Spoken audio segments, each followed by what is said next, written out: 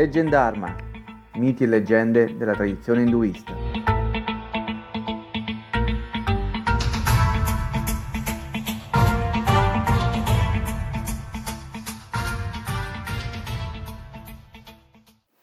Episodio 3. Un gelido respiro. Il sacro monte Meru rifulgeva di uno splendore dorato. Spirali scintillanti di luce si riversavano sulle terre su cui poggiava. Raggi caldi e benefici rilucevano dalla sua figura torreggiante giù, fino alle onde verso l'ampia linea del mare. Meru gettava luce e un occhio saggio su tutta la terra. Era talmente imponente che poteva vedere i confini tra regno e regno. Meru aveva a cuore molti degli dei e delle dee. La sua cordialità era l'unica cosa che superava le sue dimensioni. Era grande amico di Vayu. Vayu è il dio del vento, che controlla i flussi d'aria in correnti elaborate e raffiche che si gonfiano con immensa potenza. Un tempo godeva della compagnia della montagna. La loro amicizia si basava sulla comprensione tra due grandi governanti di due regni diversi che si fondevano tra cielo e terra.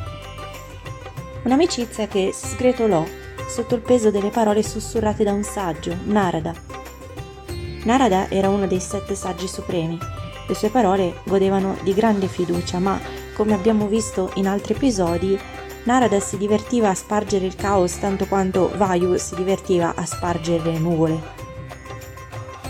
Una sera Narada vide Vayu rilassato su un manto di nebbia che si riposava sopra un lago. Era una sera calma, le acque erano immobili, gli alberi silenziosi, il dio riposava. Narada sapeva dell'amicizia di lunga data tra Meru e Vayu e, sebbene non nutrisse desideri chissà quanto oscuri, il saggio era in vena di umorismo. Così Narada si avvicinò a Vayu, che aprì un occhio indagatore e si trovò davanti la bocca sorridente del saggio. Narada, quale saggezza puoi conferire al dio del vento? Disse Vayu d'un fiato in un respiro che usciva dalle labbra aperte. Le foglie rabbrividirono sui loro alberi. Narada si sedette su una roccia lambita dall'acqua. Vayu, non hai visto quanto è imponente Meru? Vengo ad avvertirti della minaccia che il tuo amico rappresenta per la tua stessa supremazia. Non vedi come quel monte cresce sempre di più? Il dio del vento, sorpreso dall'audacia delle parole di Narada, lo guardò. Ma Vayu era volubile e si fidò facilmente di Narada. Il mattino seguente Vayu si avvicinò alla montagna ancora addormentata, che un tempo chiamava amico.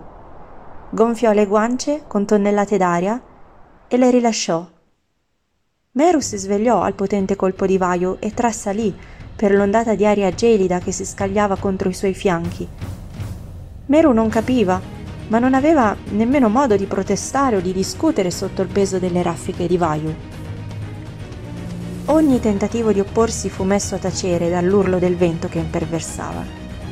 Senza sosta Vayu soffiava aria fredda contro il corpo di Meru, con la minaccia di abbattere la montagna per abbassarla ad un'altezza che fosse inferiore a quella del proprio regno. Garuda, veicolo di Vishnu, scese impicchiata per proteggere la montagna con le sue ali. Per un anno intero Vayu continuò a soffiare, impenitente, contro la montagna. Garuda rimase valorosamente a difesa del monte per tutto quel tempo, ma nemmeno l'aquila di Vishnu poteva resistere a lungo in una battaglia contro il dio del vento. L'uccello a un certo punto chiuse le ali, solo per un momento, ma fu tutto ciò di cui Vayu aveva bisogno per inviare il colpo finale contro Meru. La montagna gemette con tale dolore che l'Himalaya gemette con lui. Tutte le montagne si unirono al grido del re. La cima del monte Meru, un tempo di una scintillante tonalità dorata, impallidì come ghiaccio e si spaccò.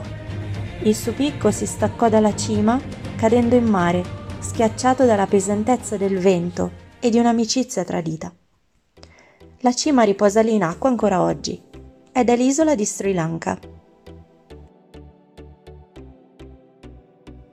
Che cos'è per voi il vento? L'anima, il respiro, la forza, le tempeste, i temporali, la rapidità, il profumo, la velocità, il potere di pulizia e di trasformazione, la possessione dello spirito, la purezza? I Veda esaltano Vayu, il dio del vento, come signore della regione intermedia che separava il cielo e la terra. Il Mahabharata lo dice padre dell'eroe Bhima e simboleggia la vita, il respiro sia cosmico che individuale. Il Ramayana lo vuole padre spirituale di Hanuman.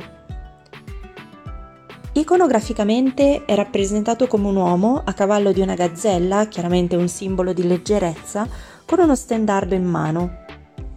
Vayu viene propiziato perché il vento trasmetta l'arrivo delle piogge e l'inizio dei monsoni, considerati buoni auspici per gli agricoltori per la coltivazione delle loro terre e per tutti coloro che cercano acqua in generale.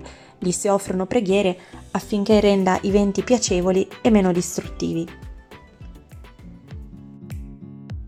Come dio della purezza, oltre che della forza, porta via tutte le impurità dall'ambiente e le presenze maligne e mantiene il mondo e gli esseri liberi da esse.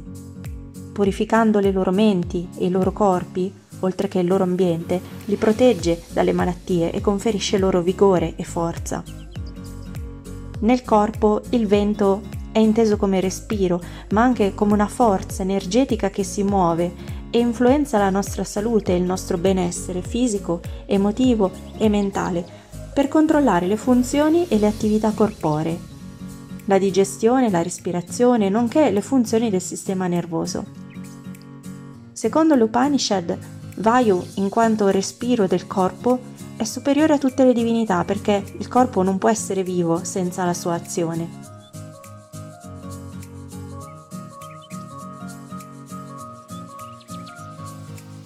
Se questo podcast vi piace, lasciate un commento e condividete con i vostri amici i vostri episodi preferiti. Per non perdervi le prossime puntate, non dimenticate di iscrivervi al canale. Vi aspetto alla prossima divinità.